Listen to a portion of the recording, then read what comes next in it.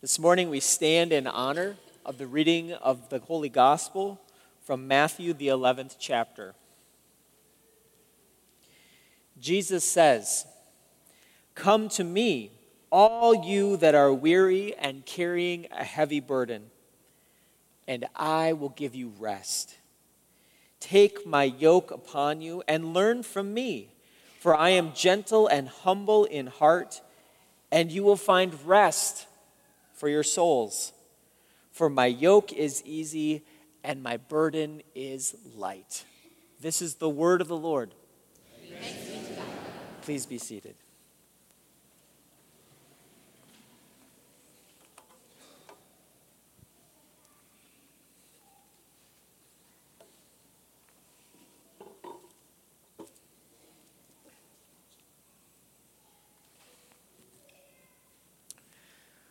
Brothers and sisters, grace to you and peace from God our Father and from our Lord and Savior, Jesus Christ. Amen. What is that place for you? What is that place for you that you go back to and you get all the feels? What's that place that you go to and you find rest? Like real rest. Is it out to the hills where there's just those windy roads and room and fresh air? Is it to the camper out by the river? Is it the lake place that we escape to during the summer? What is that place for you that's just a place of rest? No matter where that place is, sometimes it's easy to forget that we also have a place in here, a place of deep longing for God's presence inside of us. One place that I longed for often when I was in college was to go to the Twins games. Remember the Minnesota Twins? They used to play in this, They used to play in this inflatable roller rink called the Metrodome. And on college nights, it was $5 for a ticket to the upper general admission with dollar dome dogs. I longed to be in that place. Just quiet, and you could just watch the game. People watch. It was a wonderful place to be, to just relax and rest. Rest sometimes feels like a gift, right? It's like row number 3. Congratulations, you've won the prize. You can just rest. Relax. Rest is a gift, and it can be joyful, and it can make you laugh. Laugh. Remember when you laughed out loud? Remember when you laughed out loud? I'm already sad knowing that my daughters one day will come home and they will be self-conscious. They won't want to laugh out loud like they used to. They won't make up words and tell stories like they used to. They will long to be any place other than with us. They will long for other places. And we know that's going to happen. We know about that longing. But we long for a place of rest. Because when we long for that rest, that's when we see that God gives us freedom and alive and being awake and joyful. Longing, it drives us in so many places in our life. Think about it. We long to be in a relationship. We long to see someone. We long to be somewhere. We long to not worry about money. We long to worry about other things. When our mind is always spinning what we long for, how can we rest? How can we find rest?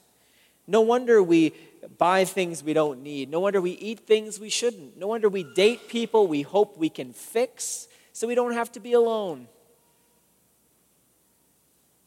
We long for people, we long for place, we long for things.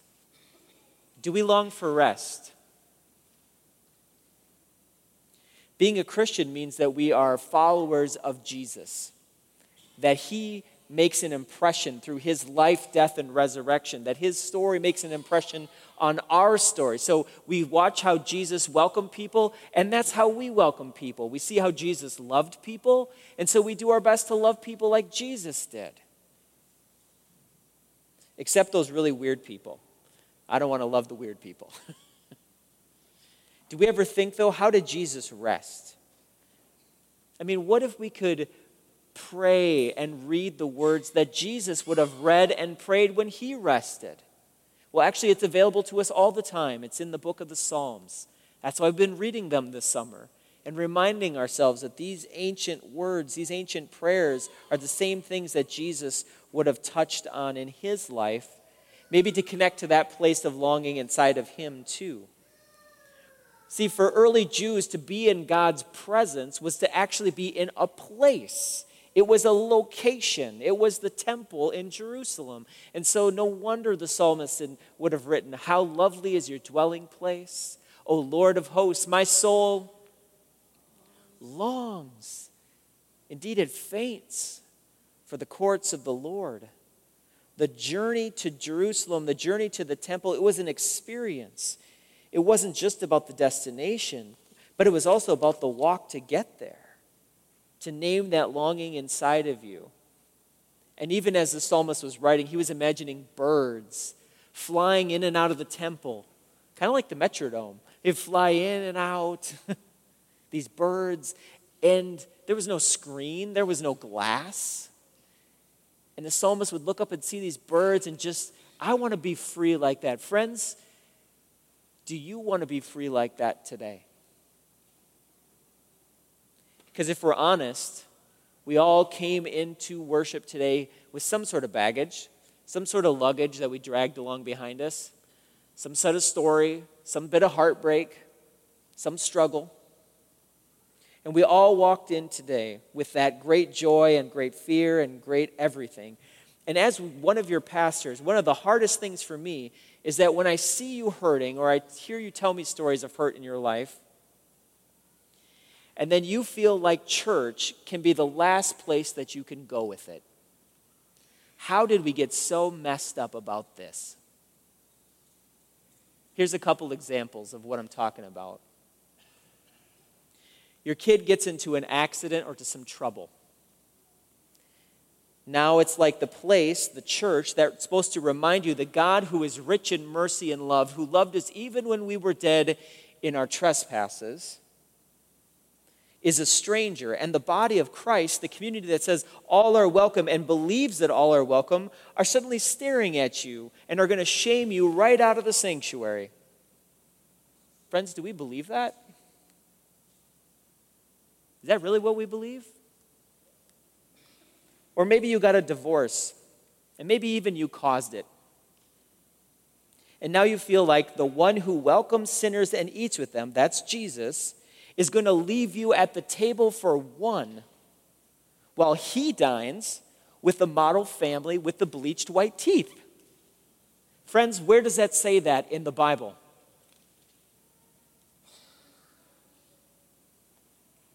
Or maybe you got caught up in a group text or sent a picture of yourself over social media. Maybe you bullied someone because, let's face it, some of the bullies are in this sanctuary and they don't even know it. And now the police have to get involved. They have to reset expectations, take away your phone so we don't hurt one another with our phones. And now you feel like everybody knows, everybody's staring at you. But friends, there is only one who knows you and your heart, who calls us good from the start of creation. Funny, after creation, remember in Genesis chapter 2, Adam and Eve, they find this tree with these apples and they eat. And then they feel ashamed. And then there comes God. The story actually says God's looking for them. Where are you guys? Where are you guys? Do you really think for a moment that God didn't know where Adam and Eve were in that garden? Never. Not even for a moment. It's like that game you play with children. Come find me. Come find me. Of course God knows where we are. So if there's been some brokenness in your life, some sort of heartbreak, is God going to lose you and abandon you? God asks, who told you you were naked? God asks, where did this shame come from in your life that takes away your freedom and your joy and your ability to laugh and just be and rest in God's presence? Isn't it exhausting to carry all that shame with you every day? Isn't it exhausting to worry and wonder, am I worth being loved? Am I worth to be cared for? Isn't it exhausting to never live up to being skinny enough, wealthy enough, having enough stuff, climbing the ladder fast enough? If you carried something in here today that is weighing around your neck like a truck, stop for a minute and listen. Jesus says, "Come to me, all you who are weary, and I will give you rest for your souls." Rest your arms from carrying all that shame, all that fear, that one mistake that keeps chewing you up and spitting you out, because you've come to the right place. For a day in your courts is better than 1,000 elsewhere. We no longer have to hide our shame when something in our life is not perfect. We no longer have to push people away because we think they're looking at us funny. We no longer have to keep our head down if we're running around the garden trying to hide from God, because God is running to us in Jesus and says, as far as the east is from the west, that is how far I have taken your sin from you. That promise, though, is so offensive to our sin accounting, right? This is all the bad stuff I did. This is all the bad stuff they've done to me, and I'm going to remember it for a long time, that we just throw this promise back in God's face. A few more hours and the punch, a few more hours. We're going to hit the treadmill a little bit longer, 20 more minutes in front of the mirror. I mean, we refuse to rest in God's house as opposed to letting God call us by our true name, sons and daughters of God. We can often feel like something in our lives has disqualified us from God's love, like we would be better on the road, like we've been permanently assigned to the kids' table. The kids' table, you know. We always joke, I'd rather sit at the kids' table. It's way more fun. We laugh way more. But friends, you know it, and I do, that we long to sit at the table with the adults. We long to hear their stories. What are they laughing about? Where is that joy and those jokes coming from? We long, but we don't feel like we belong at that table.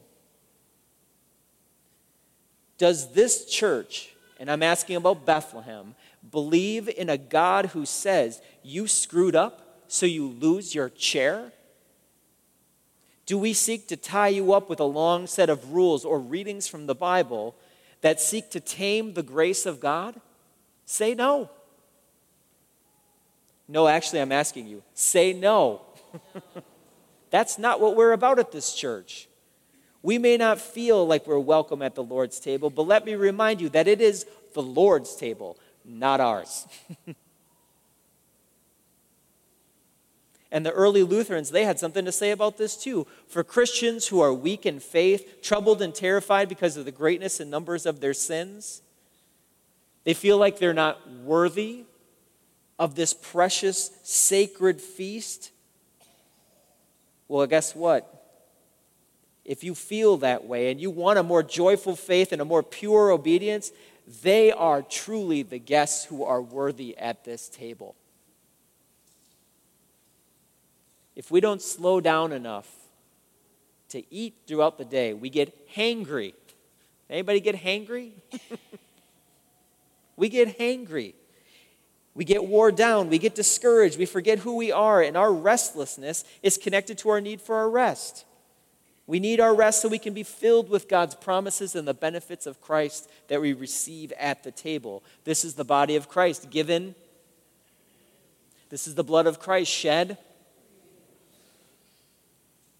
We need to be filled with that promise. So if you're longing for a fresh start today, come and dine. If you are carrying something that you are sick and tired of carrying, come to me, Jesus says, all who are weary, and I will give you rest for your souls. Rest in God's promises, rest in God's promises, rest in God's promises. Thanks be to God. Amen.